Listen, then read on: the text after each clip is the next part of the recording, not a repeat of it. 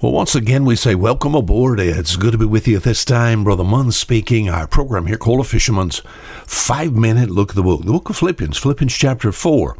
We've sort of kept the topic, same theme, whatever, as far as the entire week, as far as the 5-minute look of the book. And we started Monday by asking this question, and we have it here in the book of Philippians chapter 4.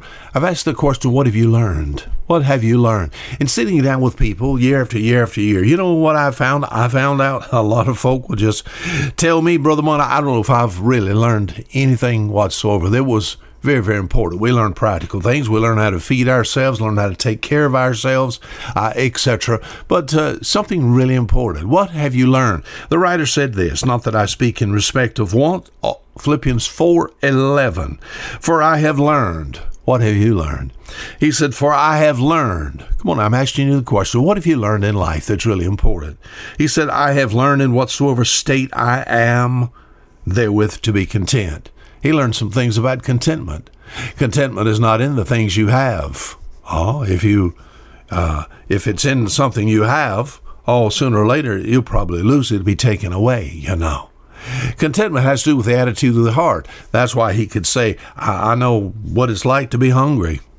I know what it's like to be full. All right. So whether I'm hungry, whether I'm filled, I am content. The attitude of my heart, because I know I serve a God, and this has been our thought the last couple of days, that God is faithful. You know, I have learned that. I'm saying I'm still learning this, but it is more, it has to do with, there's more depth given to it, not. I have been in situations where I have not understood what was going on in life, but I tell you, I have never been able to bring an accusation against God. Are you listening?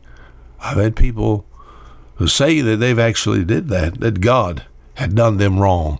Never been able to bring an accusation against God, because God is faithful. He lives up to his name, does he not? That's his name in Revelation chapter 19, verse 11. His name is faithful and true. 1 Corinthians chapter 1 and verse 9. God is faithful. He's been faithful in my life to give me direction as far as the path of life is concerned.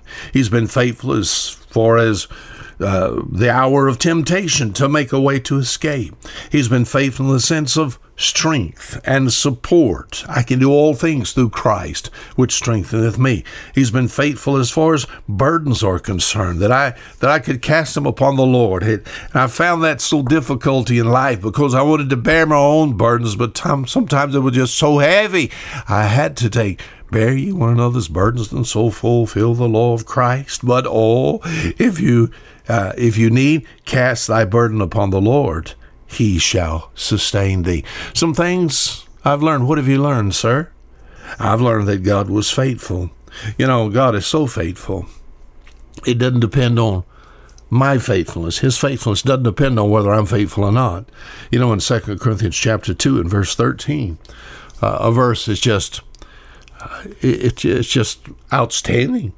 It says, if we believe not, still he abideth faithful.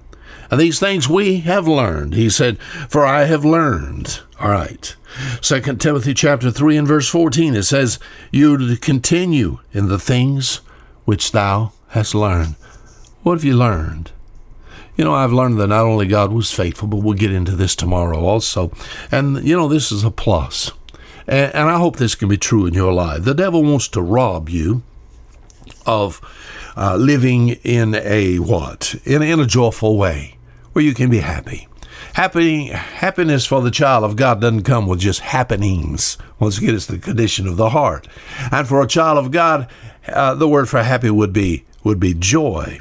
And the devil wants to rob us of this and give you feelings of sorrow and defeat and bitterness and remorse. But you know what I find? Proverbs chapter 13 and verse 19, it says, the desire accomplished is sweet to the soul. I have learned satisfaction from service. I'm so grateful to be with you by means of radio. I'm so grateful to have some of you as my, almost some of my personal friends. I get satisfaction out of this.